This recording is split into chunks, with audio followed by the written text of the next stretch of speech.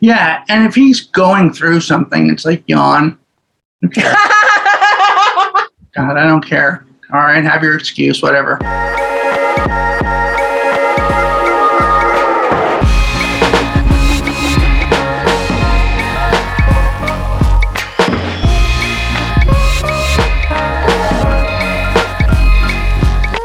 Hi, guys. Welcome back to another episode of Hello and Goodbye. I'm Leanna.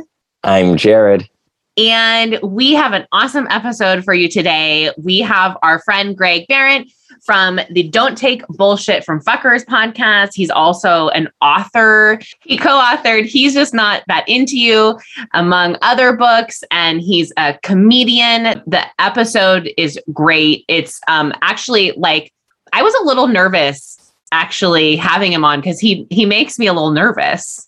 He made me, you said that beforehand, and then I got really nervous too because he's such a like thoughtful, sort of stoic dude. Very.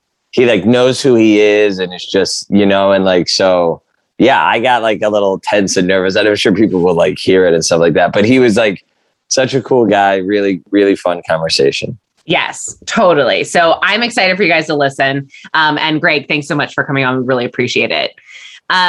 So by the way, I don't know how the video, the audio quality is going to be on this because we are remote again. Jared, you're in Philly. Yeah, this is a special like bi-coastal intro to Hello and Goodbye, right? Yeah. Well, we're recording on Thanksgiving. So yeah, happy Thanksgiving, everyone. Yeah, happy post-Thanksgiving. Yeah. But you drove to Las Vegas yesterday and then flew out today. Yeah, I've done like a lot of traveling. So my friend got married, destination wedding in Cancun, like on Sunday. Yeah. So I was there for like 4 days, came back, worked for 2 days, and then like left immediately again for Thanksgiving. So it's been a lot, crazy. But like knock on wood, like all of my, like no flight problems or flight delays or anything like that. So I've been really lucky. Yeah. And you got your booster shot the day before you left for Cancun, right? Yes. Did you have boosted? Okay. Did you have reactions though? Because I got my booster 2 days ago and it knocked me out. No, I mean, I think maybe because I had such a serious reaction to the second one. And I tried to be like really thoughtful of like, just like resting and relaxing and like, I didn't like work out and stuff like that. So yeah. I was okay. Yeah. Oh, okay. Yeah. It definitely knocked me out. I was in bed all day yesterday. And then I got up to go to the turkey crawl. Wait, what is the turkey crawl?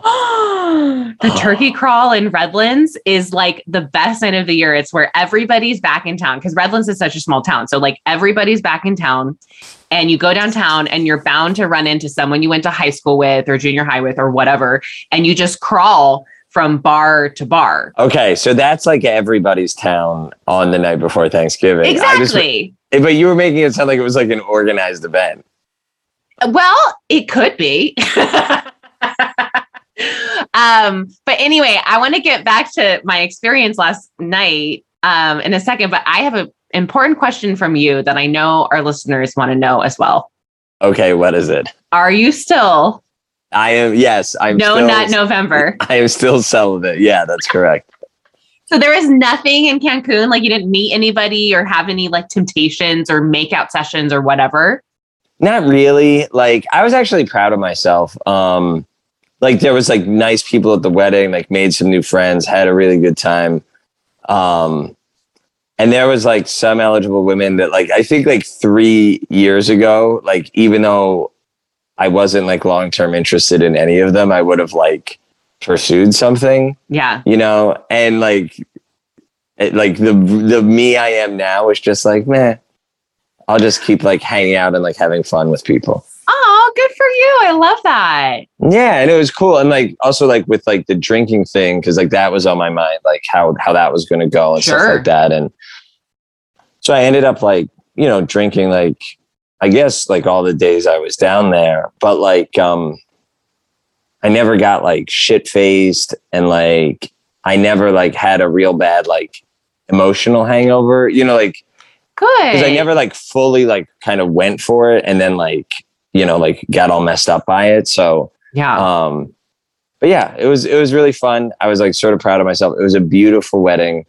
Yeah, Cancun is fucking awesome. I love I did a lot of body surfing in the ocean. I worked out every day. Yeah, everything was That's great. Yeah. Well, and we might have some new listeners with this episode because of Greg. So you don't identify as a recovering alcohol or that you're in recovery, but you have found that you're trying to live a more sober lifestyle. Yeah, I think that's the best way to say it. Like, I think I had like a sort of fraught or a problematic relationship with like drinking, like pretty much my whole life. And like, have just recently, like in the last year, like realized I really enjoy not drinking, like more than I like drinking, Yeah. So yeah. But that's been good. And then I got here, I flew back home to Philly where I'm from, and my dad picked me up. We did Thanksgiving dinner out for the first time in like a very fancy restaurant in a very fancy hotel in Philly.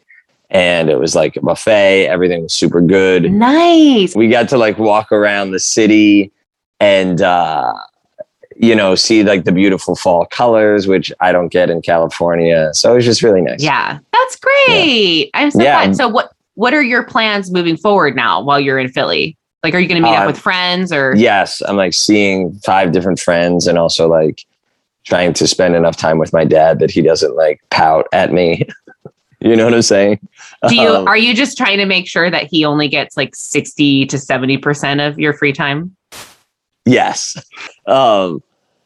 But anyway, yeah. So, and then I fly back in a couple of days. So, well, good. Yeah. What's happening in your life? You and I, this is like the longest we've gone without hanging out in like a long time. This is the longest we've gone. I know, it's weird. I'm in a bit of a lonely phase of like feeling, my best friend has been here and there and everywhere. And you have been gone, and I have a couple, my other 2 best guy friends, like they're in Palm Springs, and like, I don't really have my girlfriends here that can just get together with me all the time. So I've been feeling a little lonely lately, and I have felt the effects of that. And I did decide to download Bumble. Hey. Yeah, it has been the worst round of Bumble ever in my life. I mean, I am not getting matches. Nobody's swiping on me. If I do match, it's like the worst conversations I've ever had. Nobody knows how to have a conversation anymore. I will say that I have made my preferences very picky. Like, I've been very picky, like liberal or moderate, spiritual or, like I like agnostic, kind of that route. And then like only relationship, like if they say don't know yet on their profile, boom, they're swiping to the left. Like, that's the easiest way to get out of anything. Just be like, well, my profile said, I don't know. So anyway, there is one person I am kind of chatting with. We're supposed to have a video chat tomorrow per my pursuing of it. So like, it was so funny. I texted Allison. I was like, I mean, he did reach out to me first today. And then I'm thinking like, how is the bar set so low that it's like, well, yeah, I did ask if he wants a video chat, but he asked me how my Thanksgiving was going. Well, that's nice. I mean, that's not the worst thing in the world. Yeah. I do really like his profile a lot. So if he's as cool, like if there's chemistry, that would be great. He lives not too far from here. Nice. But I did. Wait. Okay. Before you move on, just to say, to like normalize for you, right? Like this is like the lonely time of the year. This is like I feel bad about myself because I'm not with someone time of the year. And I'm even feeling some of that, right? Like, yeah. And so I feel like a lot of people are probably relating to what you're saying right now. And like, I just want to say like, it's not you. And like, so like fucking download Bumble and like do whatever you need to do. Yeah, no, you're totally right. It's totally normal to feel lonely, especially like the holidays was when everything went down with my ex-husband. and my two ex-boyfriends was kind of like holiday related. And there's, you know, so I would rather be single through the holidays than like, you know, feeling alone and in a relationship. So there's that. Yeah. But yeah, usually I can turn to my friends a little bid more, and that just isn't happening right now. You know, when everybody else is gone and I'm here at home, literally at home in Redlands. So anyway, so I've got that going. I've got this video chat. We'll see if it happens. We'll see what the chemistry is. So I really wanted to do the turkey crawl, and nobody could do it with me. You weren't here. Michelle wasn't here. Cole and Joe weren't here. My friend Megan was working. Alyssa had just gotten back from Las Vegas. She was exhausted. So it was like, I was just like trying to think of like, who can rally with me? Who can do this? No one could. So I'm like, okay, I'm just going to go. Like, I'm going to get dolled up. I haven't got dolled up in a while. I'm just going to go. I'm going to put on a cute outfit, and I'm going to go to my favorite bar, which is the Oyster Bar in Redlands. So I go to the Oyster Bar, and I end up sitting next to these two girls who are pretty drunk already. But they immediately, like, where are you from? Yeah, they're like, where are you from? Who are you? Blah, blah, blah. Well, it turns out one of these girls owned another bar that was in Redlands. Okay. And I spent the next few hours with them, drinking and laughing and having fun. And they were asking about the podcast and all this stuff. Now, I don't know how much they remembered. Because I tried like messaging the one girl on Instagram. She hasn't got back to me. I don't even know if she remembers me or anything about last night or anything about the podcast. But we had like these two dudes like kind of like leached onto us like as a group, because they could tell, like, I felt like they were a little predatory. It was weird. So I was like kind of overlooking everybody. And this one guy kept like trying to like keep things going with me. And I just was like, no. And so anyway, we ended up at the vault, and I ended up running into this other group of people that I know for a different reason. And long story short. Oh no, I can't wait for what's coming out of your mouth next. I ended up in my office making out with someone who is significantly younger.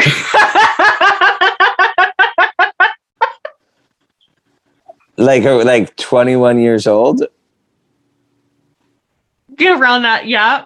Yes. Hey, you know what? We're all consenting adults here. It's just fun. Who cares? It was funny though, because I mean, he's a nice guy. I've known him like because of this thing. I mean, I wouldn't say we were like friends, but. Did you babysit him when he was a child? No. I'm kidding. No, but he was so funny. He was like, so we were like kind of making out, and I was like being good about like, this is it. Like, this is all you're getting is like the very PG makeout session. And he said something. He's like, I kind of thought we were going to go farther than this or something like that. It's so funny. It's so funny that you're with this guy who like, you know, is like relatively inexperienced because of his age. And he's like, is this how this works? Like this happens like this, you know? And you're like, not often, but yes, this is sometimes how it works. Yeah, exactly. And, you know, it actually does bring up another topic is like, he said something like, you know, I thought on your podcast, your TikToks are all about like hand jobs and stuff like that. And I do wonder if like guys who like do go on dates with me or are interested and they know all of that stuff, if they're just going to expect a hand job now on like night one. You're like, hey, you have to earn one of these world famous hand jobs. So anyway, we made out for like probably like an hour, and then I was like spinning. Like I was spinning hard. And okay. I was like, dude, I got to go home because I'm either need to pass out or I'm going to vomit. So I got an Uber. Obviously I Ubered home. And then it took me a little bit for like the spins to calm down. And then I fell asleep. Do you know a great trick for that? I have one of my foots on the ground. Is that Yes, the trick? one foot on the floor. Yes. One of my foots. Yeah, I had one of my foots on the ground. So for the people listening at home, if if you're like super shit faced to where the room is spinning all the time, like you're just going to vomit. But if it's the kind of thing where you're okay, but then when you lay down, the room starts spinning, lay on the edge of your bed and drop one leg off the side of the bed. So one of your feet is touching the ground and it instantly cures it. Yes. Yeah. It helps a lot. Yeah. So anyway, I have been wildly hungover today. And just like in bed and hanging out with fam and then eating dinner and then helping with my niece and then back in bed. And it's been a little bit of a wild ride these last 2 days. Good for you. But by the way, that's what, so they say that the night before Thanksgiving, more alcohol is consumed on that day than any other day of the year, like including New Year's Eve, including like, I don't know, Super Bowl, 4th of July, whatever. And it just dawned on me just now when you just described your day, because I think like Thanksgiving is kind of the perfect day to be hungover, because even people who aren't hungover are acting like they're hungover on Thanksgiving. Like you just lay around and eat stuff and like start drinking too early. And like, yeah, exactly. Yeah. Yeah. So it was fun. I definitely I've not partied that hard in a long time. So it was like worth it. I'm glad I went out. It was fun. If you don't know if you want to go out alone, you should. It doesn't always end up like that, but last night was a blast. And I told that guy, I was like, this will never happen again. Just so you know, and do not tell anyone. That's so great. But hey, like, look, I'm sort of proud of you. Like you're using this younger guy as like, look at you, like setting these very clear boundaries and like speaking up for yourself and like, that's fucking awesome. I told you that, like, I do better with younger guys, like of saying what I want, why I want it, that it's going to be that, like these, like for some reason, I just, with younger guys, I'm like just so much more able to be like, no, like, that's not going to happen. Like, this is what you get, kind of a thing. Yeah. Yeah. So anyway. And like somehow you don't feel bad about it or like, no, not at all. Or like second guess it or whatever. Yeah. I'm a little nervous of like, who's going to listen to this, of like, who might like, put two and two together.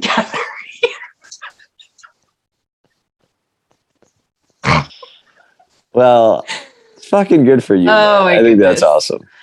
All right, guys. Well, before we go into the interview, just quick, if you want to be a Patreon-y, go to patreon.com/HelloAndGoodbyePodcast. You can pledge for as little as $3 a month. Quick side note on that. We love you, whether you're a Patreon-y or not. If you have to delete your pledge, or if you want to pledge more or pledge less, do you. We're here for you. And if you're able to support us, great. Yes. And then we have the review contest going on. So head to Apple Podcasts, search Hello and Goodbye, scroll down, hit the 5 stars, give us a nice review. Winner gets an H&G hat. And then the merch is available now. What? On Redbubble. You can get your Ho Ho Holes mug. Mine is coming in the mail. I want to like see it first before I really promote it. But you can go to redbubble.com and type in Leanna Joan. That's the shop site. And you can purchase the mug. You can also get a pillow. There's like a tote bag. And I feel like there's like a couple mugs. Yeah. I mean, there's a few items that you can get that will all say Ho Ho Holes. That's hilarious. Yeah. So anyway, head that way, you guys. And we'll see you at the end. Okay, our guest today is Gregory Behrendt, who is a comedian, musician, co-author of He's Just Not That Into You and several other books. Also, fellow podcast host / guru, as well as a life and relationship coach. Greg Behrendt, welcome to the show. Hey, guys. Thank you. Of course. Thanks so much for coming on. I had the pleasure of going on your podcast recently. Yeah, it was fun. Yeah, I appreciate you guys having me. So, Greg, we have so many questions for you today. So, first of all, can you just tell a little bit about yourself to our listeners? Maybe elaborate on what Jared just said. About me, about what's so great about me? Yes. Yeah, do it. Well, I started out as a comedian. I've been a comedian for 30 years. That's what I do. I still do it. Not as much as I used to, but I still do it. And then I sort of segued into television writing, and then television writing sort of segued into books, and then I became famous for writing a book. And so I've had kind of a multifaceted career. I've done a lot of different things. That's amazing. And not expecting to do any of them. Greg, so He's Just Not That Into You it was like a worldwide sensation, and we've both like listened to the book. I actually really I feel like this book could be like Leanna's like Bible, because for folks who, I don't know how you haven't read it, but if you hadn't, what I appreciate about it is it talks about all the ways that men make shitty excuses in relationships. Right. They act shitty in relationships, either not calling when they say they're going to, and you get into all of these kind of typical ways that this plays out, like not wanting to get married and like all of these other things, trying to like sort of do the like casual, let's hook up, but not be anything. And it's, you really kind of call that out and call men out for their shitty behavior, and then encourage women not to accept these excuses and like make excuses for the men. So one of my questions is, do you feel like in 2021, are dudes like better than they used to be? Is it getting worse? Worse. No, they're far worse. Texting has made things worse. Social media has made things worse. What constitutes a date anymore isn't really a date.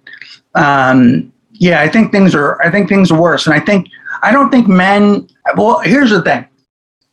When we originally conceived the book, we wanted to do it for both sexes, because both sexes are capable of giving excuses and doing, there's women that do the same thing. Sure. And I know, because I've been blown off before by women. So it's the same stuff.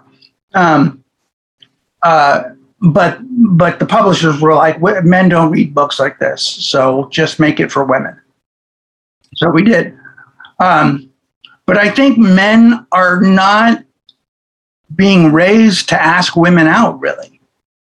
I don't feel like I was raised to ask women out. Like my dad was like, you got to ask girls out. You got to have some kind of, game. You got to, put the hustle in. No one's going to come find you. You got to go get it. And I don't know that men are being raised like that anymore. Mm-hmm. I think that like with social media, there's so much peacocking now that men consider just putting themselves out there being on social media. Yeah, and just so like if I'm a dude and I'm like good looking enough and I can like show off my muscles on Instagram, women will slide into my DMs and then I can just sort of select from among them. Totally. So I don't know that there's any set sort of rules for dating anymore. Yeah. What constitutes an actual date? Spending time with people. People seem to go really quickly to hooking up. Yeah. Well, it's interesting. When I was listening to your book. I struggle with it a little bit because and I think you agree with this too, but I am a very strong, independent, self-sufficient, assertive woman. And guys don't come up to me like ever, unless they're really creepy. Like I don't get asked out. Nobody comes up to me at the coffee shop, and I make myself very, I smile, I'm very welcoming, I'll make conversations. And I feel like the number of times that, I feel confident being assertive and asking a guy out. Like, hey, I'm interested in getting to know you more. Do you want to meet for coffee sometime? And I feel comfortable doing that. And I don't want, on one hand, it would be great if a guy came up to me and very assertively was like, hey, Leanna, I want to get to know you more. Will you go on a date with me? I'd be like, what? I'm sorry, what just happened? Because it doesn't happen anymore. It doesn't happen. And so I'm stuck between a rocking a hard place. Hard, yeah, thanks. Yeah. Because I hate the dating apps. I can't do them anymore. They're just, women and men are just like pieces of meat. You're just leaving one right after the next. Yeah. And people just don't go up to you anymore in public. And maybe I'm just living in the wrong place. Maybe I need to be in LA or New York, but I don't want my power taken away, but I also can't, like, if I didn't ask people out, I would never go on dates. Right. Right. And I think, like, when we wrote the book, we were pretty specific that, men would ask you out, that if you waited and, but we also said, hey, you can let a guy know that you want him to ask you out. There's nothing wrong with that. There's nothing wrong with flirting and being assertive and, but ultimately you want them to ask you out. Now, do I feel the same way? I don't know. Mm-hmm. I have two teenage daughters that are both navigating dating and all that kind of stuff. And, it's different. It's just a different world. Yeah. It's just a different world. So I don't think there's anything wrong with putting yourself out there. I mean, because you want to get what you want out of life. Well, and I think ultimately the goal then, or what I would want, and I'm assuming other women would want as well, is reciprocation. So if I'm going to ask the guy out on the first date, he better fucking ask me on a second date if he likes me, right? If he's into me, yeah, he's the one that should ask for the second date. And I think, we had that question of like, what would you change? Like, do you think, other than like, okay, a woman can ask a guy, it's 2021, things have changed. Is there anything else that has changed for you since writing the book? No, not really. I mean, the big principle of the book is to have self-esteem and to know what you're worth and to know that your time is valuable and that you're, not somebody that's going to wait around for someone to get their shit together. Yeah. And I don't know that dating is like, I don't think it's gotten any easier. Yeah. I don't know that it's gotten harder, but it's not gotten any easier. It's a difficult thing. Like, dating is complicated and hard and not that fun. Like, that's the way it's always been. Mm-hmm. Mm-hmm. So one of my questions, Greg, because you said earlier that, like, you were a comedian and then getting the TV writing job, which led to the book, which has led to so many other things for you, that all kind of happened by accident. And so, but here you are as this person who has written sort of numerous books that have helped so many people in terms of relationships. And so I'm curious for you, like, was there ever a time where you were like a shit show in relationships? And yeah. How did that journey from then to here happen for you? Well, the big thing for me would be the fact that I got sober at a certain point, but I was a mess before that, and in a lot of ways.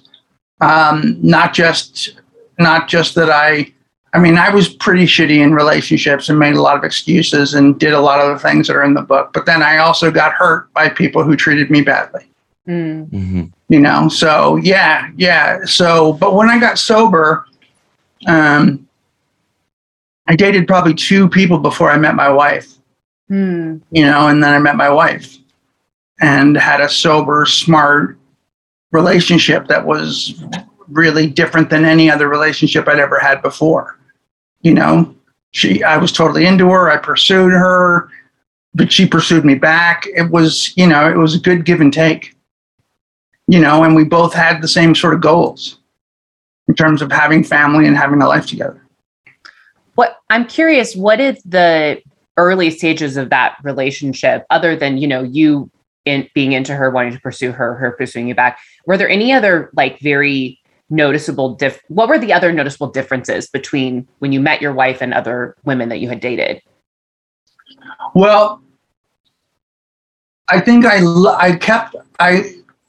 the thing I did differently with my wife was I arrived at my feelings on my own time, and I allowed her to arrive at her feelings on her own time. So we went out twice, and then she broke things off with me. Mm. And she said, it's complicated right now. I'm dealing with an old boyfriend, blah, blah, blah, blah. She gave me like what sounded like a bunch of excuses. And I said, okay. I said, fair enough. And she said, call me in a couple of months. And I said, no, you call me. Yeah, I've pursued you. Like I pursued you.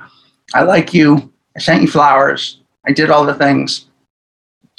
It's up to you.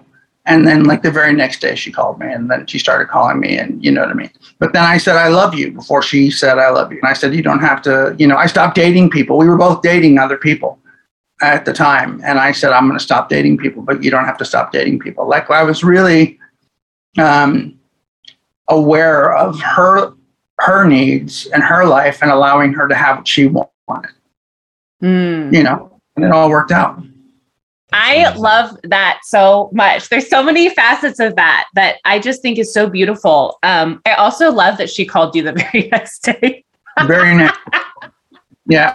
She had some excuse for calling me. She called me like 6 o'clock. She called me really early in the morning, and she was looking for an album or something. We're both really into music. She worked in the music industry, and I knew some people that she knew, and she wanted to know something about them. Like she made up this whole thing. Yeah. Mm-hmm. Yeah. Well, I can relate to her on that, because sometimes, I have obviously my own stuff, but if I'm dating someone and they're really, really into me, my like trauma response is to run. And so sometimes what I need and what I have needed in the past is like to take a moment and to like step back and be like, I need space. And once that is given to me, then I'm all in. It's like I just needed like a little bit of breathing room to like think about where I'm at, what my feelings are, and then I'm usually good to go. Yeah, definitely. I mean, that's, in a good relationship, you still are able to retain your own life. Mm-hmm. Yeah. You have to compromise.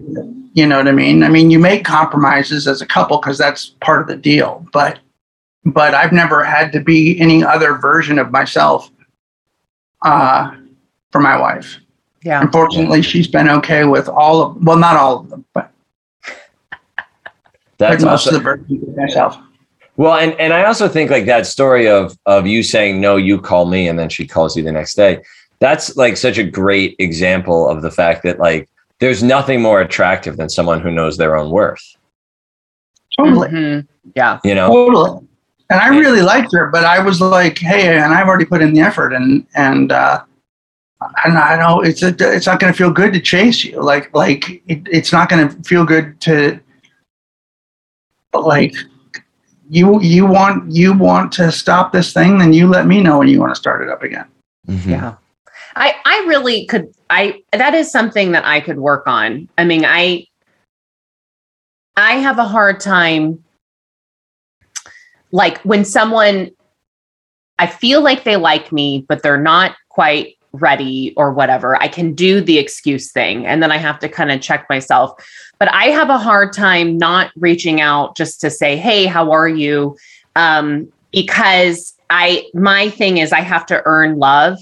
Like that's what I grew up with. And so if I can just like convince them to love me, then all of that will be healed. But I need to be better about like, just, okay, like you do you, I'll do me. If you really like me and want to come this way, like, great. Put in the effort. Put in the effort. Yeah. I love that though. I hope other people can listen to that too and really gain something from that. Yeah. I mean, when you first find something really good, your biggest fear is losing it. You're like, oh, I don't want to fuck this up. I don't want to lose this. And so you have a tendency to cling too hard to it, and you lose it. Yeah. And you forget how slow time is. I mean, how fast time is rather. And the fact that like, you only get the first part of a relationship once. Yeah. So you should milk it for all it's worth. That's why we didn't have sex for a month. Mm-hmm. At least at like 10 dates, and we wanted to, no doubt, but she would always send me home, and that made it more attractive to me. Okay. Can we talk about that for a moment? Let's go. Because I feel like that has changed a lot too. Like 2021, there's, you're hooking up faster. Dating apps, people expect you to have sex on the first date. I was in a relationship where we had sex day 7, I think, and we've had a really loving relationship. But I think is what you're saying, like, you're not saying you can't do that, but what you're saying is like, take your time because you never get that back. Yeah, savor it. Yeah. It's like, postpone, sort of postpone your excitement, let it build. And also, I feel like you have a better shot of staying together if you have some familiarity with each other before you fuck. Mm-hmm. I think it just is, you've got a dialogue together, you've got some time in, each other a little bit better. Like, I just think can't hurt. Yeah. And it's exciting. Yeah, definitely. Yeah. And, that's something we've said on this show, like, numerous times, is this idea that, like, sex without, like, real trust and emotional safety, like, usually doesn't feel good. And one of my things is, like, I used to rush too quickly into that. And I would also rush too quickly into, like, the emotional intimacy of, like, let's tell each other our, like, deepest traumas and about the painful things in our childhoods. And, like, doing that too quickly, I think also unbalances things. And the way I think about it now is, like, the only way to actually build that foundation of trust and safety, and, like you said, Greg, like, you need to have some familiarity with each other, is just, like, quantity of time spent together. Like, seeing your partner on a good day, on a bad day, like, when they're sad, when something's annoying them, having had, like, some difficult conversations between the two of you, and maybe you've seen them in various facets of their lives. And I think that stuff takes time, but it is definitely, I'm with you too, Leanna. Like, that's tough advice to follow, of, like, trying to, like, delay that gratification, Yeah, totally. It is hard to do it. And I don't know what, people, my podcast partner, Kane, is, 30 something or whatever. And so he's just recently out of a relationship, but has been dating. And so I hear all the story. I was never on a dating app, so I have no idea what that's like, but I hear his stories, and things move quickly. Mm-hmm. They move quickly. And I don't know that, and I feel like people keep getting the same results. Yeah. Getting the same results. I also want to say, though, I'm sure there are many loving couples that have sex on the first night and it still works too. Like, I want to make sure that there's no shame in that, because it's not about shame. To me, it's more about, like, it's about doing the homework on a human being. It's about doing your due diligence, knowing somebody, and also having some regard for the intimacy of sex. I think a lot of people don't regard what an intimate act it really is. Mm-hmm. It's the ultimate intimate act. That's all there is. Mm-hmm. So having some sort of respect for that, and knowing, I don't have to do it right now. I could do it later when I have more information. It's like anything else. You don't just rush out and buy a car. Mm-hmm. Yeah.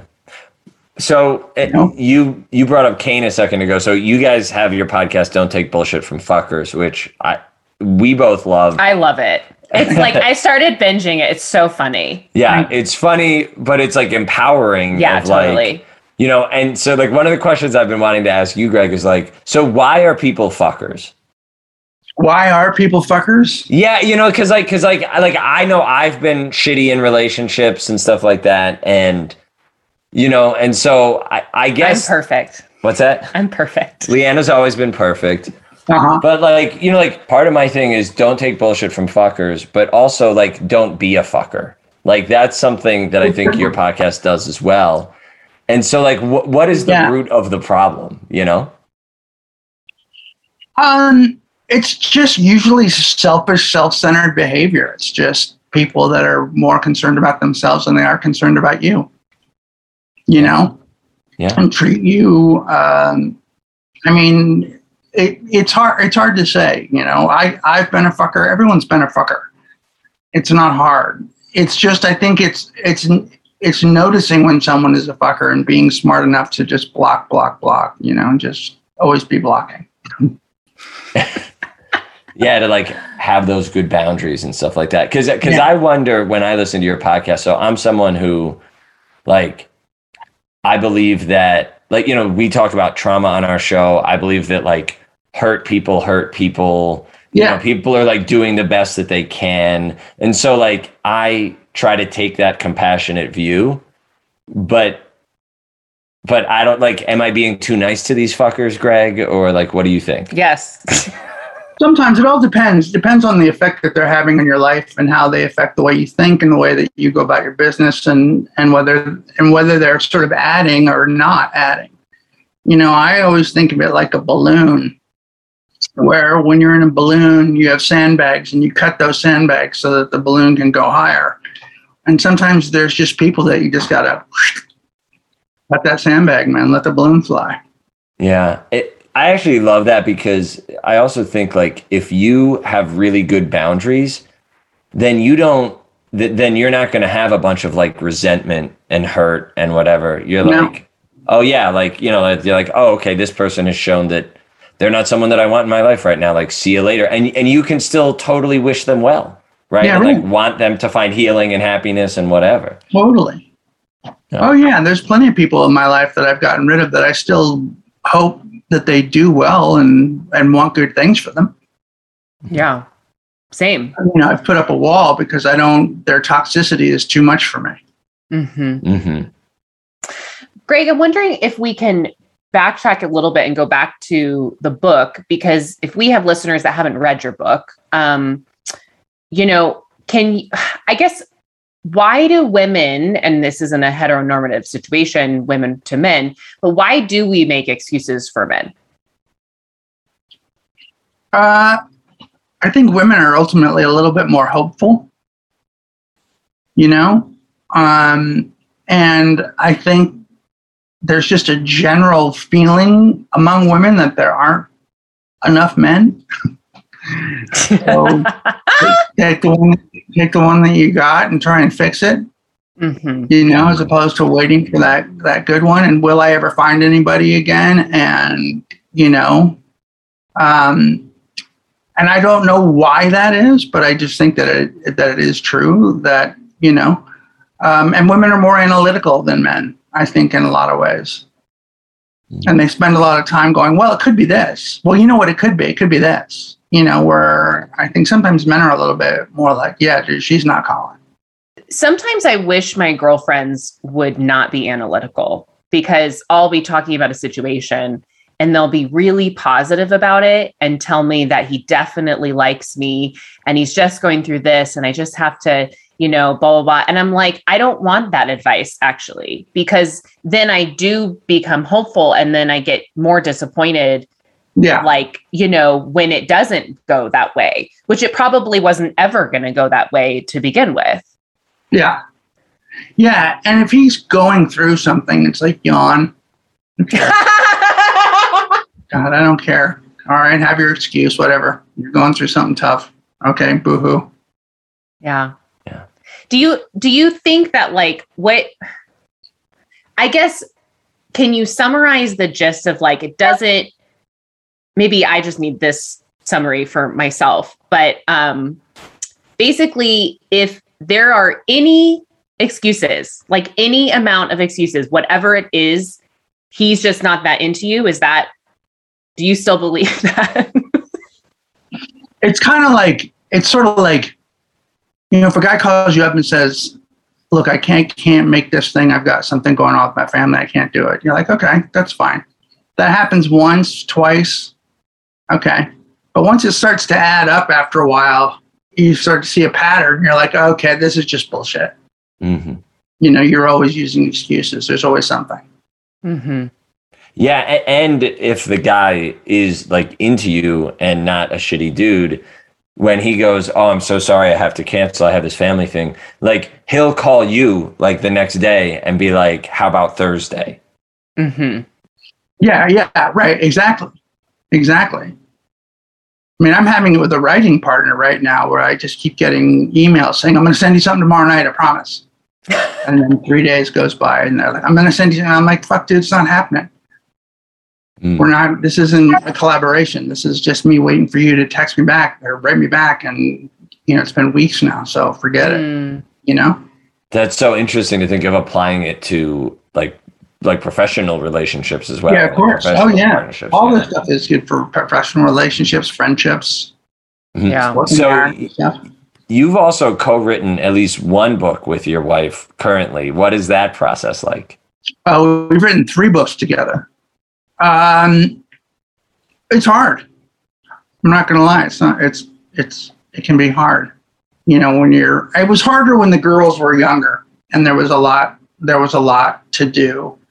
And so finding the time to write and be collaborative was hard. I like to collaborate and she likes to go write alone and then send it to me and then have me write on top of it or whatever.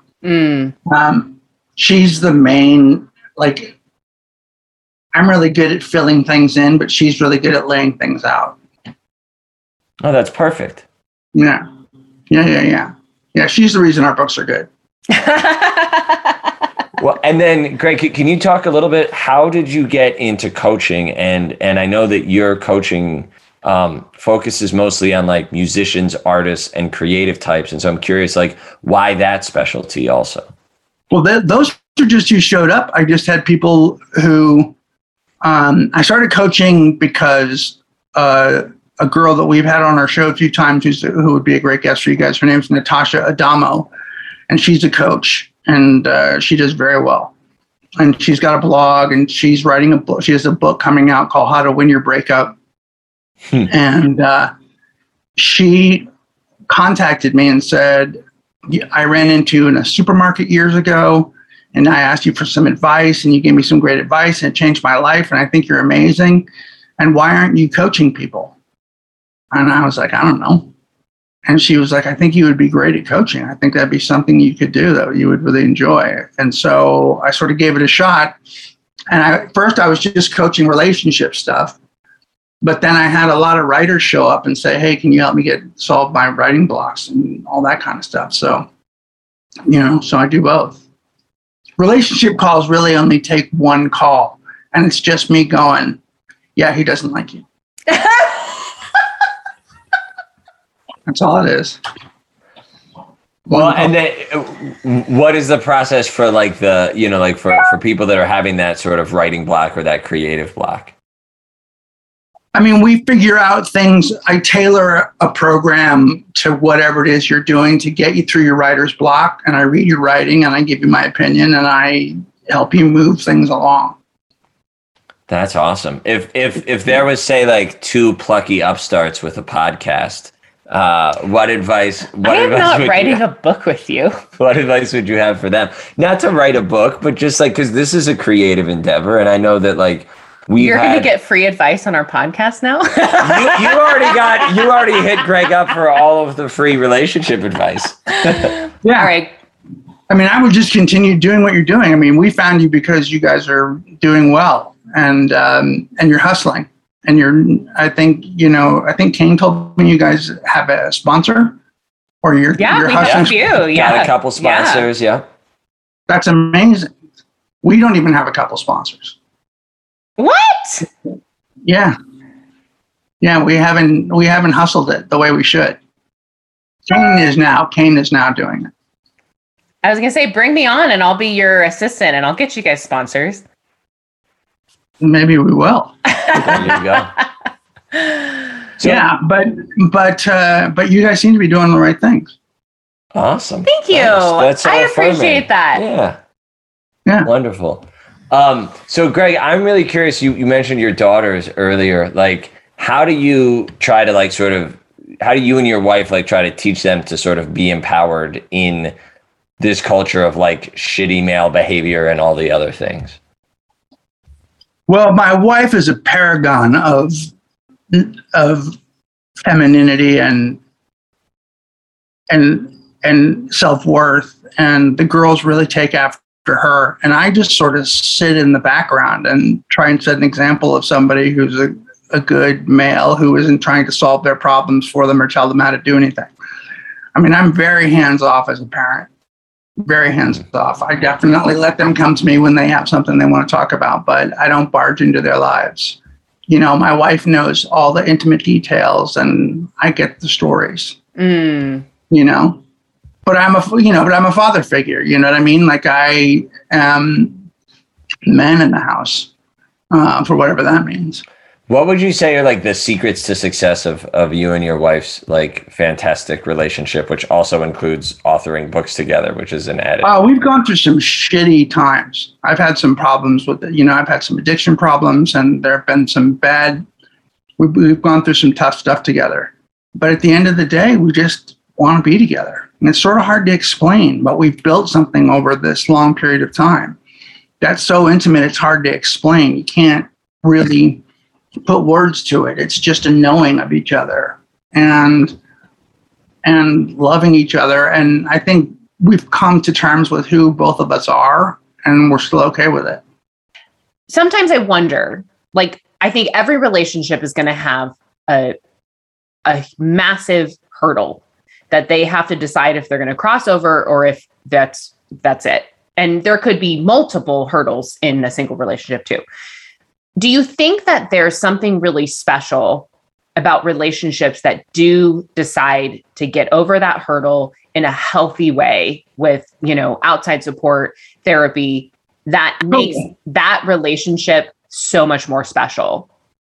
Totally. If it makes sense to be together, you know, there's got to be kind of a reason for your union.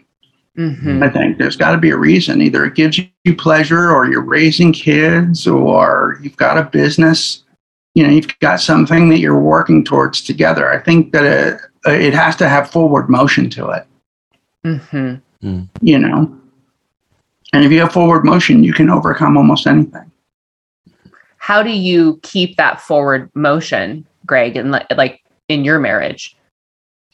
I think it's by ultimately, like, my job is to every day see how I can be of service to my wife. That's it. A lot of times that means just staying the fuck out of her way. Giving her space, you know, but then I try and see what can I do to make things better. And that's really it. And I don't have expectations from her. I don't need her to tell me I'm awesome. I don't need her to tell me that I'm perfect. I don't need her to, she doesn't have to be doting on me all the time or kissing me. I don't have specific, she doesn't have to give me gifts or any of that kind of stuff. She does. And when she does, I love it, but I don't expect it. And I think having lower expectations for your partner is really helpful. So I was going to ask, because one of the things too, Greg, in your story is, you know, you gave a lot of credit to your recovery. You know, you being in recovery, like you having been through sort of addiction, like blowing a hole into the middle of your life, and then having had to like repair and rebuild and heal that and find a different way of doing your life. Like, I think so many dating, you know, so many people either are fuckers or deal with fuckers in relationship because they haven't like done the work to like heal their shit. Yeah. I think I got a lot of clarity, but because my main focus every day is to stay sober first. So I have a priority that's above my marriage in a way. I have to stay sober. Otherwise I don't get to be married if I'm not. But that puts the focus on that instead of the marriage. It takes some of the pressure off. You know, and I can only be sober one day at a time. Just like I can only be married one day at a time. I don't have to be married for the rest of my life. I just have to be married today.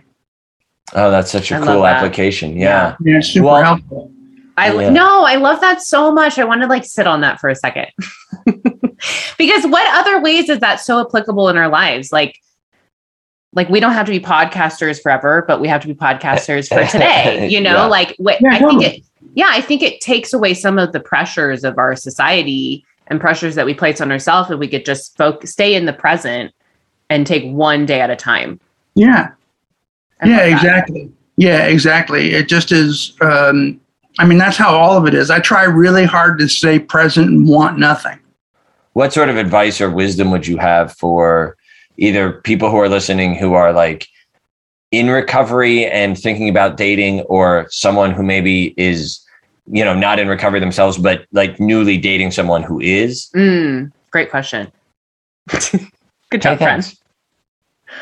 Well, relationships, I mean, most people recommend when you get sober to not get in a relationship for a year. You know, not getting a relationship doesn't mean you can't have sex. It just means you can't get tied up in somebody else. And I did that. I did what they recommended. I didn't get in a relationship for a year, which was hard. But by the time I did get in a relationship, I think because when I'm not on drugs and alcohol, I'm present and available, and I have to feel my feelings and go through everything sober. So I'm much more aware of my surroundings and how I'm feeling and how other people are feeling. And, you know, so it just makes it easier. How do you feel about relationships where one person is sober and one person isn't? Do you think that's harder? Do you think? Well, my wife drinks. Okay. I was going to say, do you think it maybe varies on the individual too? Yeah, it all depends on how comfortable you are around alcohol and drugs and that kind of stuff. I mean, my wife doesn't drink a lot. She drinks very little, but she's not sober. Yeah. Okay. Can we talk? I know we're running out of time here, but okay, you were saying that when you got sober, they were like, don't get in a relationship, but you can have sex. So I guess that kind of leads us into like casual sex. Like, how do you feel about that? Because that can lead to sticky situations of one person feeling hurt, you know, thinking the person was into them, or I don't know. Like, how do you think? You have to just you got to be really clear on the rules. Okay. You just have to be really clear. You have to say, we're having sex and we're just having sex. And this doesn't mean that we're going to be in a relationship. It just means that we want to fuck. And so don't expect me to be, you know what I mean? Don't expect me to be, you know, I'm not signing up to be in a relationship.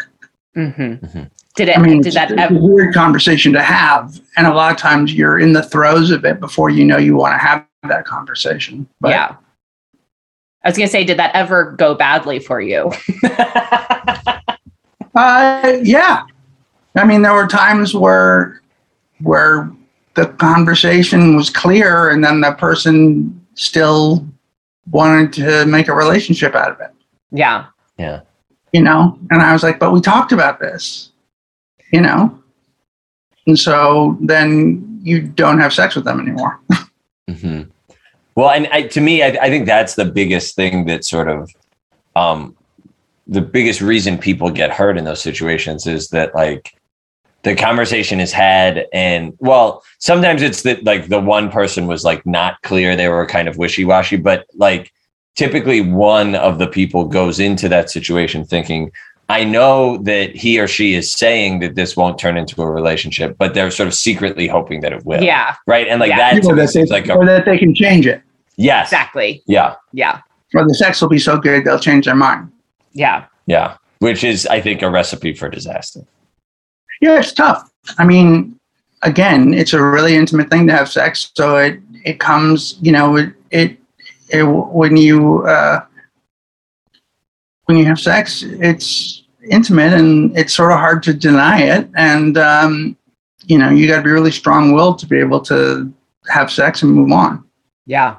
I can. What's wrong with it, though? You cannot. Oh, no. I like catch feelings so fast. And it would be someone I'm like not attracted to, don't want to be with, they're like the worst person. And it would be like, why isn't he calling? That's fine. Greg, what did you think of, were you on set for the movie at all? He's just not that into you. Yeah, I'm in it. What? Yeah, I'm in it. Which scene?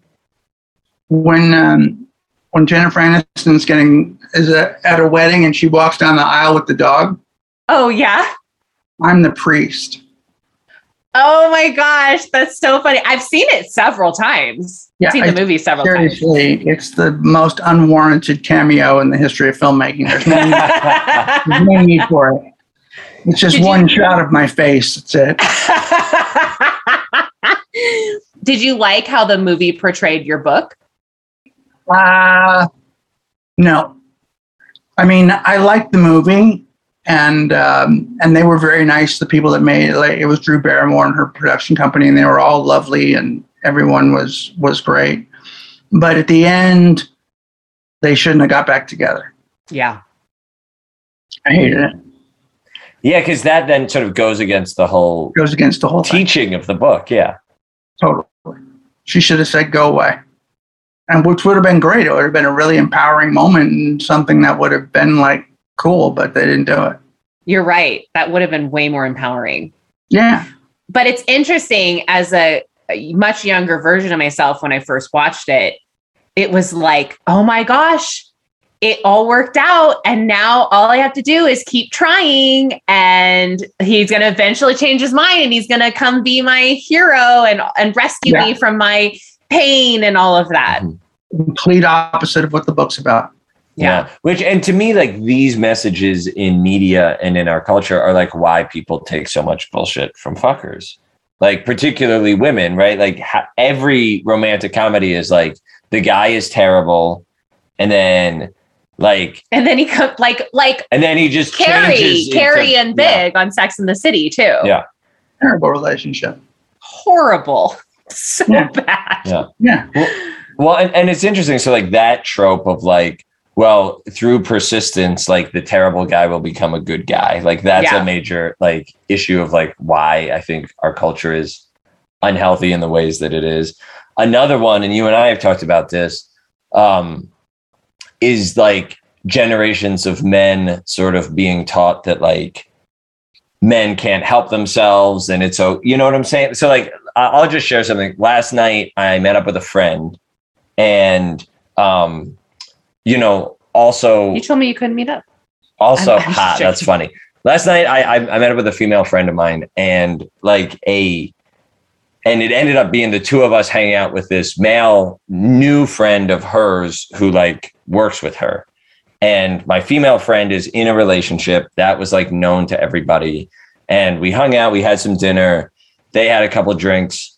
And then I was like dropping them back off because they like are in this work situation where they like live where they work. And like this guy who like was like a nice dude, I thought was a really cool dude. We had some deep conversation. Like he like took a run at her at the end of the night, you know, like even though he knew she was in a relationship and all that stuff. And it's just like, I'm like, God, you know, I'm like, dudes, like do better. Like, why can't dudes do better? Yeah. You know, it was just like so disappointing. Lame. Yeah. You know, could have been the booze. Yeah. I'm sure that had so much to do with it. It gives you a little courage, and then you're like, you start going, oh, well, maybe. Yeah. You know? Greg, the number of married men that hit on me is wild. Like, really? Oh yeah. Like I'm not like actively pursue, like constantly, like DMs, messages, like not phone messages, but like, yeah. It's wild. I mean, I guess it's not. I guess I don't know. Well, and also sucks. Like people you meet in real life. Oh yeah, I'll meet them and they'll attach to me because I'm this bright, sunny, like outgoing person. They're like, wow, she's really fun, you know, and she seems like a nice escape from my marriage. And then they pursue hard. It's crazy. Wow, that's wild. Disappointing. Yeah, it's very disappointing. Well, I think we should probably wrap this up. Greg, do you have any last words of wisdom for our dating and relationship listeners? Wait, that doesn't make sense. It's so funny. People always ask me that. I don't really. You know, be yourself. I mean, anything I would say would just sound like a greeting card, like a shitty Instagram post. Yeah. You know. Like you're a meme, an inspirational meme. An inspirational meme. Yeah. Well, I mean, I would say, one of the things I appreciated about like reading your book recently is just you cannot reinforce enough, like, know your worth and like just set good boundaries and like don't have time for people that aren't treating you like you're worth. Yeah. Show up for what's showing up for you. Yeah. And Oh, who's showing up? What's showing up? And what's not. Yeah. Absolutely. This is, that's the thing with the coaching. Like, I set out to coach women in relationships, but I kept getting people who wanted work with their comedy careers and that kind of stuff. So I gotta go with what's showing up for me. Yeah. And build the business based on that idea as opposed to trying to force something else to happen. Yeah, absolutely. Well, Greg, tell us all the ways that our listeners can find you. It's really simple. It's Gregors on Instagram, and Don't Take Bullshit from Fuckers podcast. Yeah. And there you go. And you can find all the links and everything to all of the stuff that you do from there. Yeah, totally. Okay. Awesome. Well, thank you so much for coming on. It was such a pleasure. You guys are great. This was really fun. Good. Awesome. I'm so glad. And you're going to come on our show, right, Jared? Yeah, I'm in. Great. Let's do it. Yeah, Okay. well, it'll be fun. All right. Well, thank you so much, Greg. You are awesome. You guys make sure to follow us on Instagram at Hello and Go My Podcast, at _Lana Joan, at The Real Jared Rodriguez. You can find all of our stuff on our website, www.helloandgoodbyepodcast.com, including our Patreon, our sponsors, our YouTube channel, the merch, the link for the merch on Redbubble. Yes, the new merch. Yes. So get your Ho Ho Holes mug in time for Christmas. Subscribe, rate, and review. We love you guys. And we'll see you next week. Bye. Bye.